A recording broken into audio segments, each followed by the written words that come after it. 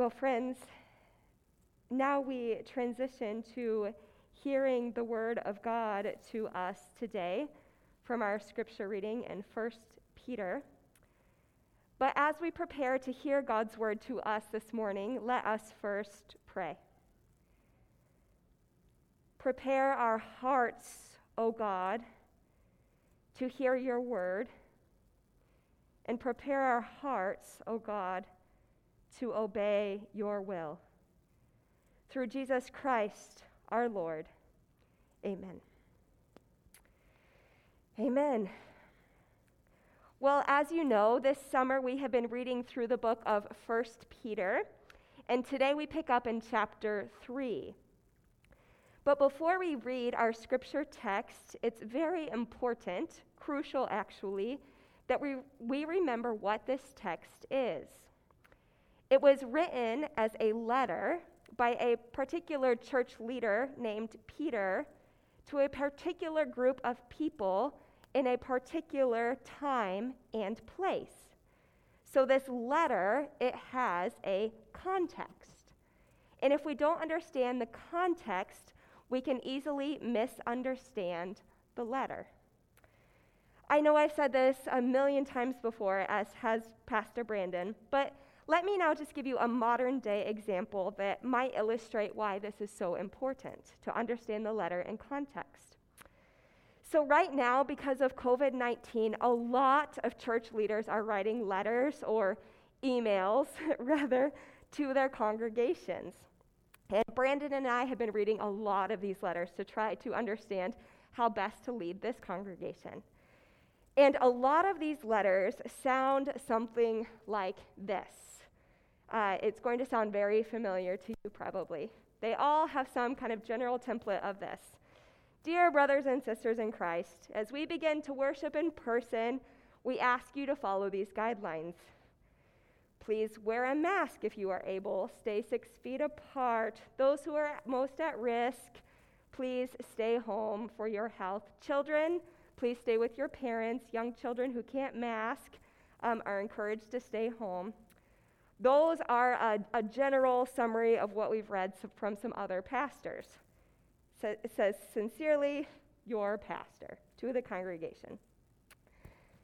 Now, imagine 2,000 years from now, someone reads this letter, which is a letter from a church leader to a church, and they read this letter, and then they enforce these guidelines on their church.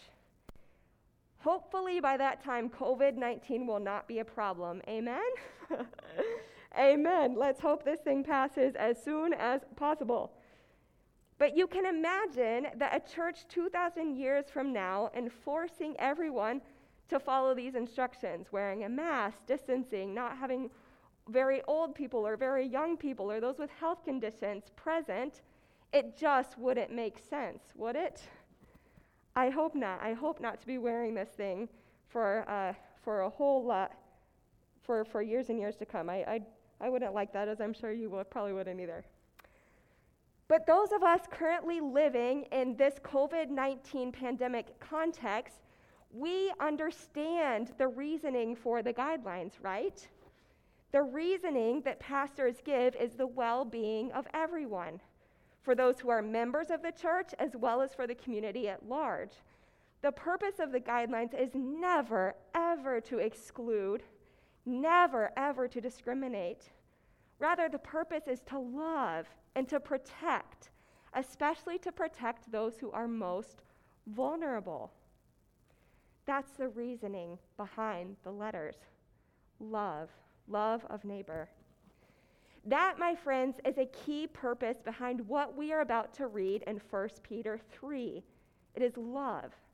It is love of all people, and it is protection of the most vulnerable, which in that day included women. Sometimes still does today. 1 Peter 3 is very similar to what we heard last week from 1 Peter 2 in regard to slavery. For women and slaves were in similar positions in their day, very vulnerable people groups. So all of these instructions that we are about to read, they have to be understood in context, or else we run the risk of gravely misusing God's word, just as we learned last week in relation to the text on slavery. So that's what we're going to spend a good chunk of this morning doing, is understanding the context of 1 Peter 3, and thus the reasoning behind these instructions given to Peter. Does that sound good? No nods, but I'm going to go forward anyway. 2 people are excited about it. But of course, we can't dive into the context without actually knowing the text itself, right? So now let us hear the word of the Lord from 1 Peter 3. We will read right now verses 1 to 7. I will be reading from the NRSV. Hello. Sorry about that. I'll be reading from the NRSV, which is the same translation that's in your pew Bibles.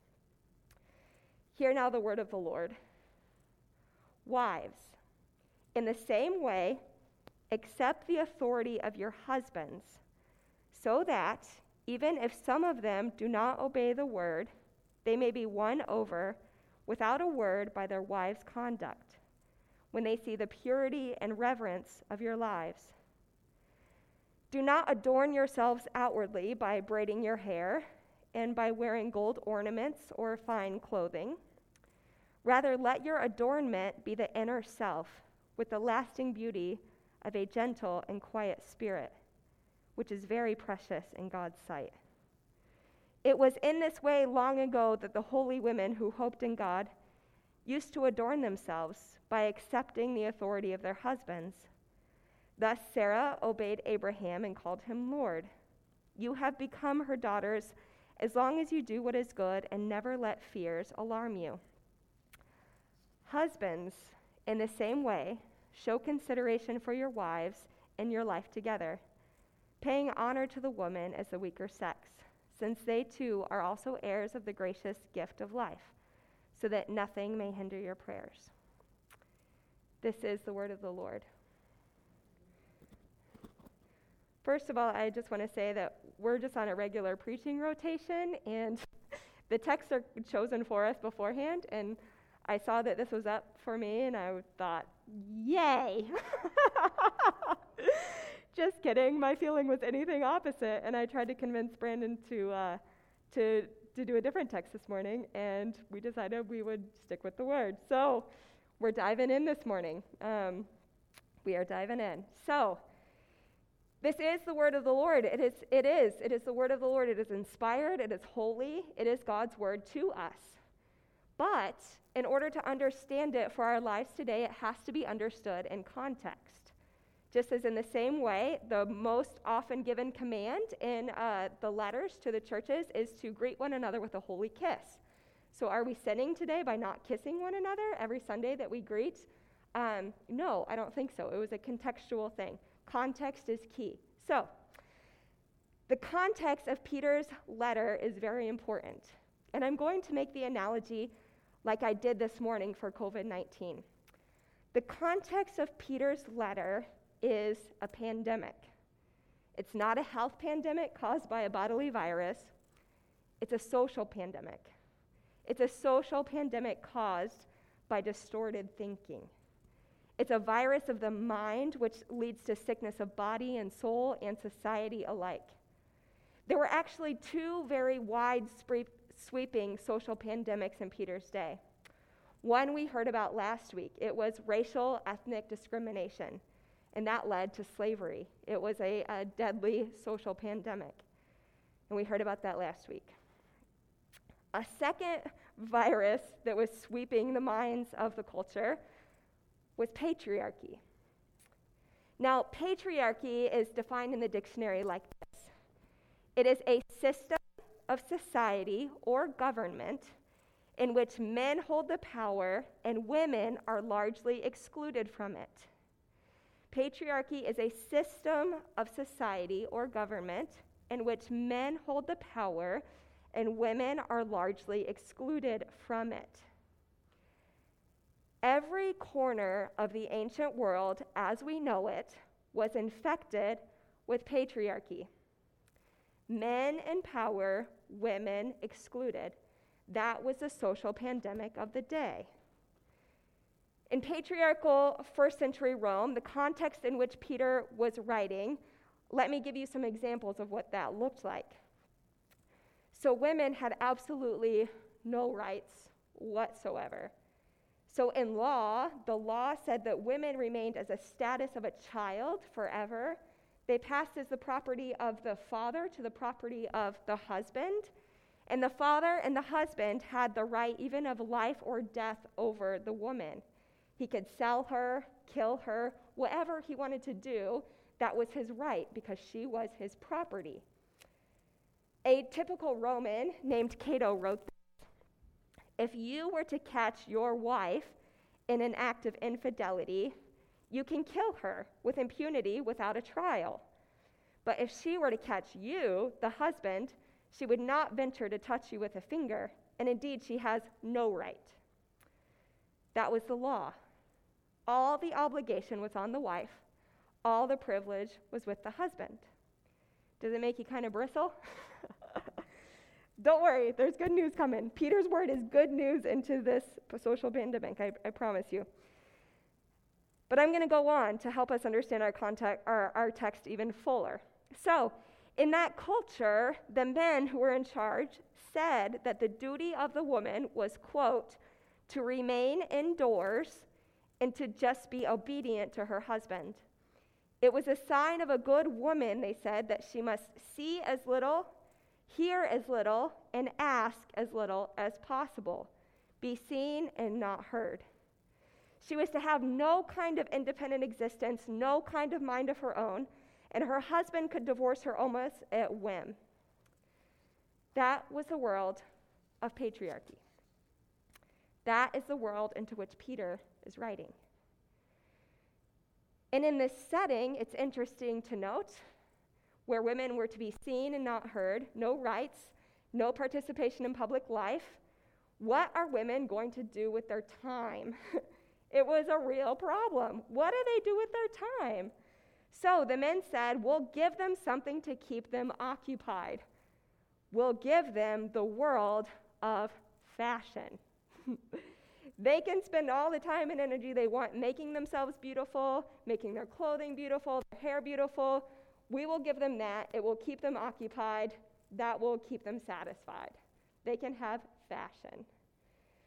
A direct quote from Lucius Valerius in first century Rome wrote this: why should men grudge women their ornaments, which was meant jewelry and hairstyles, and their dress? Women cannot hold public offices or priesthoods or gain triumphs. They have absolutely no public occupations. What then can they do but to devote their time to adornment and dress? Biblical commentator William Barclay goes on to write this: undue interest in self-adornment was then, as it still is, a sign that the person who indulged in it had no greater things to occupy her mind. And that's how those in power wanted it. Let's keep them occupied with fashion, and they won't get involved in the other parts of life. Is it making you bristle at all? You can see why I didn't want to preach this text. But it has to be said, because so many times this text is misunderstood, because, well, I'll get there. So, I'm keeping you on the edge of your seats, right? So that's the context into which Peter was writing these instructions to wives and husbands. It is the context of patriarchy. While men were the ones leading religion and politics and education, women are shoved into one very small corner, which is fashion. Now the women, as you can imagine, because this is the only area that they're given control over, they took it very seriously.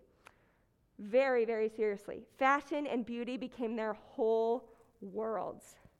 They went overboard with new dress and hairstyles and jewelry, and this is what they started to place their value in, is what they looked like. And this is how they started to value other women, what they looked like. It wasn't on how they thought or believed, their convictions, even their actions. It was what they looked like on the outside. And yes, I'm still talking about first century Rome. Because all of this far too easily resonates with some parts of American culture today, does it not? The consequences of the pandemic of patriarchy still plague us today. It's still making us sick.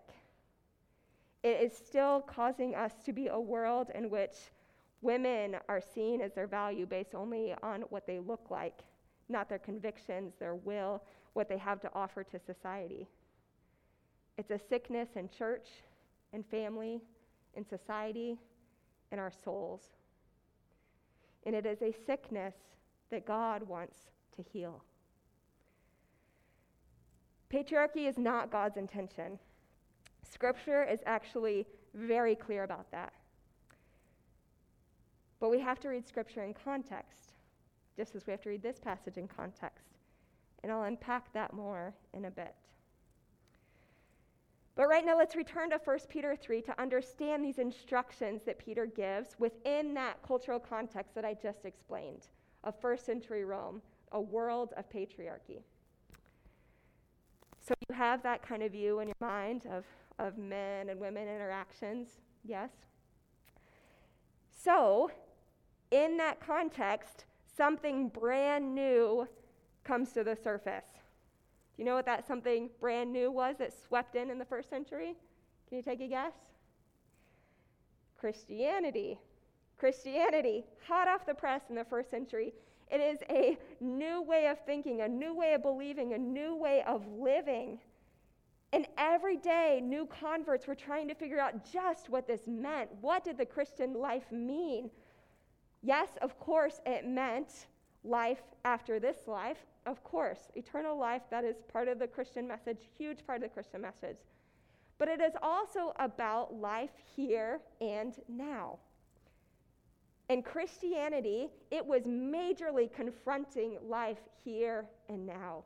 It was majorly confronting the social structures of the day, including those of ethnic discrimination and slavery that we heard about last week, and patriarchy. Because the Christian gospel declares, as is written in Galatians 3:28, that in Christ Jesus you are all children of God through faith. For all of you were baptized into Christ, have clothed yourself with Christ. There is neither Jew nor Gentile, slave nor free, nor is there male and female, for you are all one in Christ Jesus. Now, that gospel declaration given by Paul isn't meant to say that there are no differences between men and women, that there were no differences between Jews and Gentiles. There were differences.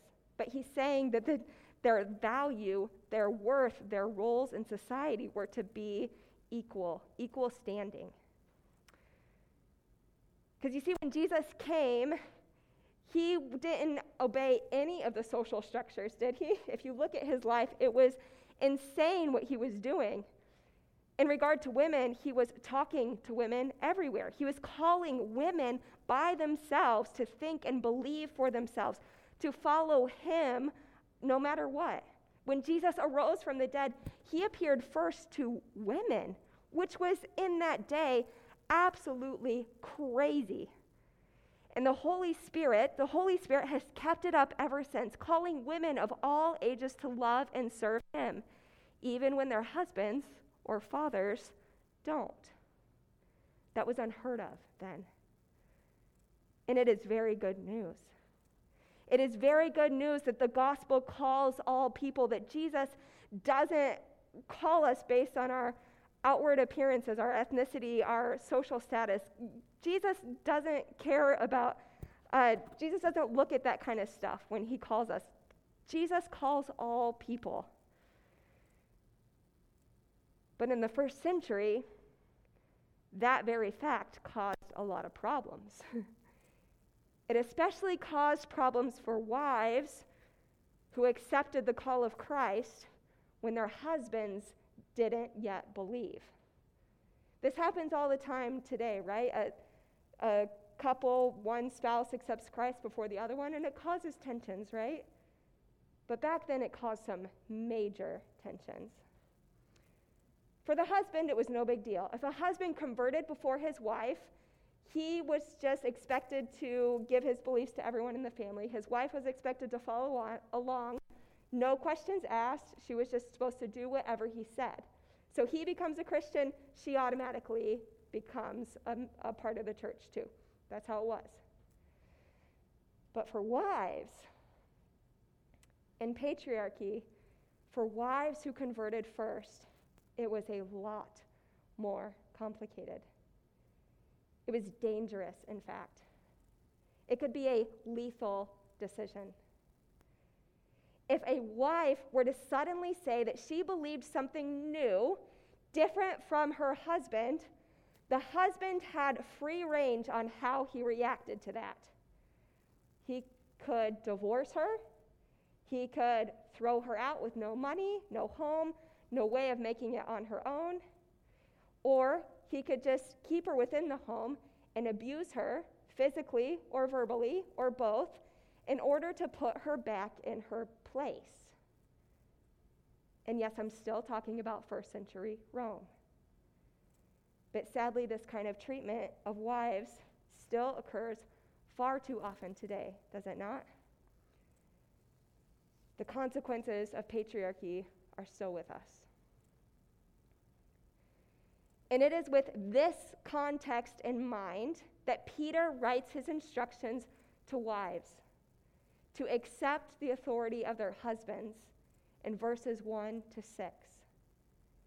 The reasoning is exactly the same as Peter's words to slaves that we heard about last week, when Peter told slaves to accept the authority of their masters, even the masters who are harsh. The reasoning, if you recall from last week, is twofold. The first is very important. Peter cares about non-Christians. God cares about non-Christians, the non-Christian husbands, the non-Christian slave owners. Peter wants these non-Christians to receive the good news of the gospel. Back then, Christianity, remember, was brand new. Not a lot of people yet knew the story. And Peter saw that wives and slaves within the household of a non-Christian could have a huge influence. So Peter is eager for these non-Christian husbands, for these non-Christian slave owners to have their lives changed, to receive the gospel. And the second reason for these instructions is that Peter also cares about the Christians, for the wives and slaves who were converting before their husbands and masters. Peter understands what's at stake, and Peter is trying to protect these vulnerable groups. So Peter encourages the slaves, and he encourages the wives to take a savvy, contextual approach. Don't go out there just trying to overthrow the current power structures. Rather, work within them for the spread of the gospel. It's a savvy, contextual approach. These instructions of 1 Peter were given for the well-being of the believing wives as well as for the unbelieving husbands. They are for the well-being, for the love of all people, Christians and non-Christians alike. That is the purpose behind them. But as I said before, these instructions must be read within context, within the context of the brutal pandemic of patriarchy. Because the goal of these instructions was never to keep Christians stuck in the pandemic of patriarchy. Just as the instructions that church leaders are giving now to mask or distance or whatever it may be, the goal is never to keep things like that forever. Amen? We don't want to be doing this forever. The goal is not to keep them there, but to move them out of it safely with everyone in mind. It is to move them toward, in Peter's case, to move them toward equality for all people, safely, with respect and love. Recall Galatians 3:28, there is neither male nor female, for you are all one in Christ Jesus. This is God's intention for humanity. So right now we're going to pause and unpack that for a minute, because it's a big question. And I understand a lot of people might have their feathers ruffled or have confusion. And if you want to talk more, there's a lot more that we can go into. But if you ever want to talk more, just let me know and we can dive deeper.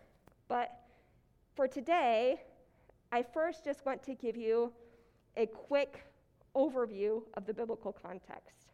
Because remember, context is important. We can't just cherry pick verses here and there and try to get them to say what we want to say. We have to look at the whole context. So the whole context of Scripture is equality for all people. And that includes gender equality. So to help us understand that, we have to go back to the very beginning, to the creation and fall in Genesis 1 through 3. So let's revisit that just for a moment, because remember, context is key, and Genesis 1 through 3 set the context for all that follows. So Genesis 1, the very beginning of the story, we're told that God created humankind in his image. In the image of God, he created them. Male and female, he created them. God blessed them and said to them, to both of them, be fruitful and multiply, and fill the earth and subdue it. And God saw that it was good. God's good creation is one of male and female, both made in the image of God, both called to rule the earth together. That is God's good creation. The second account, Genesis 2, it's where some people get tripped up. So let me just address it real quick. So in this account, God makes Adam first. And then in Genesis 2:18, God says, I will make him, Adam, a helper as his partner. And many people have used that to say that, see, the man is first, the woman is second. That's how it should be lived out throughout history. But that's a grave misunderstanding of this word, helper. People don't fully understand what this word helper means in the Hebrew, in the context it was written. So the Hebrew word for helper is the word etzer. You want to say it with me? It's really fun. Etzer. Etzer. Yeah. So etzer, it absolutely in no way signifies one who is weaker and meant only to serve another person. Rather, its meaning is a strong individual who comes along to the aid of someone weaker. Now, I think men and women are the same. I think this was trying to, never mind, that'll be a long tangent if I go into it. We can talk about it later if you want to.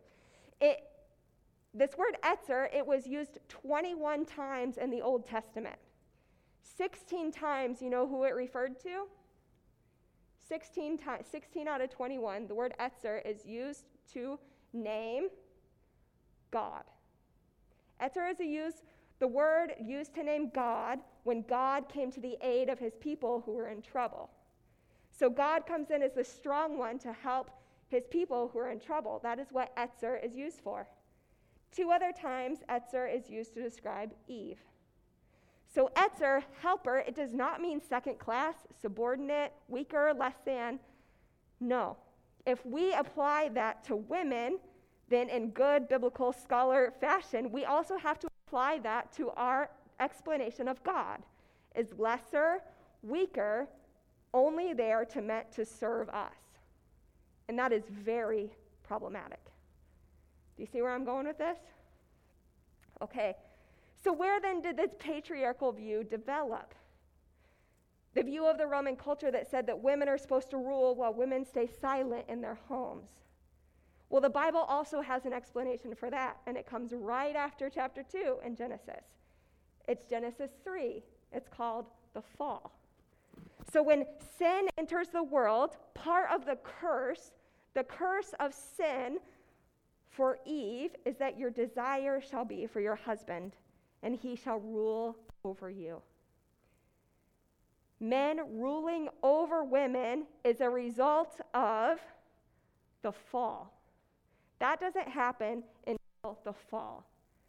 Because of sin, this beautiful equal partnership that we see in the beginning that is good, it becomes broken and lost. Does that make sense? Genesis 1 through 3, a little overview, context. But lest we think that it's only the surrounding culture that has been infected by sin, let's be very clear that God's people have also been deeply engrossed in this sin of patriarchy. Just read the Old Testament. If you have children, I would urge, or grandchildren who are reading the Bible on their own, I would encourage you to read it along with them to help them explain some things, because it can be very troubling for little boys and little girls. Because women of the Old Testament, if you've ever read it, it's really sad. They're treated like garbage. Even Abraham, who is upheld as this exemplar of faith, even in our passage for today, do you remember what he did to his wife, Sarah? He gave her away twice, pretending that she was his sister in order to save himself. And don't forget that Abraham, he also slept with his slave girl in order to produce a child. And that's just beginning of the atrocities that were committed against women, the sins and consequences of patriarchy and slavery. And that definitely includes God's people. So you have to understand the Old Testament and its treatment of women in context. It is a context plagued with patriarchy, and it's making them sick. But then Jesus comes on the scene. If your little girls are having trouble reading the treatment of women, skip them ahead to Jesus to help read those in context of Jesus. Because when Jesus comes on the scene, things change. When Jesus comes on the scene, he comes to take away the curse, to take away sin. Jesus comes to restore humanity to its original design, and that includes equal partnership between women and men. No more subordinating people of ethnic groups, slaves, women. He is having none of that. In Christ, all the dividing walls of hostility are broken down. There is neither Jew nor Gentile, slave nor free, nor is there male and female, for you are all one in Christ Jesus. That is very good news to all of us. So with that biblical overview of the context of Scripture and Jesus' role in redeeming humanity, how then do we read 1 Peter 3? Well, first note what Peter does not say. He does not say, wives, overthrow your husbands, because that was the temptation of a lot of abused women. Jesus said, we're free, let's get out of here. First of all, Peter recognizes that that's very dangerous for them. They don't really have a lot of places to go. And second of all, Peter does not want the oppressed to become the oppressor, for women to start belittling men. He just doesn't want the tables to just turn. That's not it at all. Peter says, accept the authority of your husbands, or submit to them, as other translations put it. But also, husbands, in the same way, show consideration for your wives in your life together, paying honor to the woman. Or as other passages word it, husbands also submit to your wives. Mutual submission between wife and husband. That is God's intention for the spousal relationship. As Ephesians 5 says, submit to one another out of reverence for Christ. Not one above the other, mutual submission under the lordship of Christ. So then what do we do about this part about the weaker sex in verse 7? We just need to clear something up. Peter here, he's referring to the physical makeup of men and women. For the most part, men's physique is stronger. I have tried to outlift Brandon several times. No matter how hard I try, he's just always going to be stronger than me. Hopefully, nothing happens, makes him, our bodies shift so that I have to do all the hard lifting, because I don't really like to do that. But, and of course we know that's not always true. There are a lot of wives who could easily outlift or outrun their husbands. We know it's not always the case. But in general, we know that men are generally built stronger than women physically. Though I'm also guessing that Peter never saw a woman give birth, because I'm guessing that he would have nuanced this statement just a little bit. Right, women? So this phrase, the weaker sex, it does not mean that women are weaker intellectually or spiritually or emotionally or in any other sense of the term. Unfortunately, a grave sin in the church is that men and women alike have read this passage to say that women are weaker in these ways and therefore should not serve in roles of leadership, whether in the society or in the family or in the church. That is a gross misinterpretation of the text and one that needs to be repented of. If we're talking about a weightlifting competition, sure. If we're talking about intellectual or spiritual or emotional issues, that is not a fair use of this text. With that being said, let's finally look at these verses 3-4, because Peter's doing something interesting here that we miss sometimes. It's the interesting bit about women not adorning themselves outwardly by braiding their hair or wearing gold ornaments or fine clothing, but rather letting their adorning be the inner self with the lasting beauty of a gentle and quiet spirit. Does this mean that we ladies are sinning by braiding our hair? I hope not, because I braid my hair almost every single day to keep the girls from pulling on it. And I have this beautiful ring that my mother-in-law gave me that is part gold. That is not the point of this passage. The point is that Peter is challenging the status quo of women. He is challenging them to step outside of this tiny little box that society has placed them in. Do you remember that bit about patriarchy in first century Rome? That women were told, this is your world, fashion. Spend all your time and energy on your clothing and your hair and your jewelry, and women went overboard with it. He's saying that is not your only place in life. Society's telling you that your value is found here in this little box of what you look like. And he says, get out of that box. You are infinitely more valuable than that. Your spirit is infinitely precious in God's sight. So cultivate that.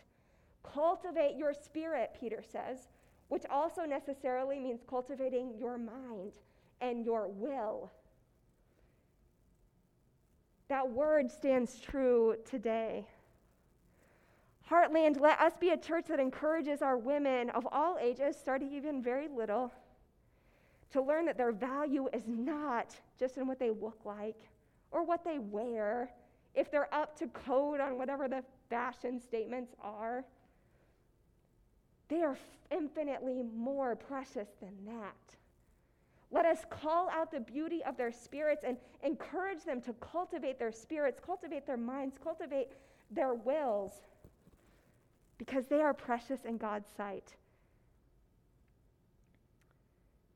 Can we do that together? Yeah? All right. Well, I am going to close today in the same way that Peter closes this passage in verse 7. It's the same way that Pastor Brandon closed last week. And it is a warning.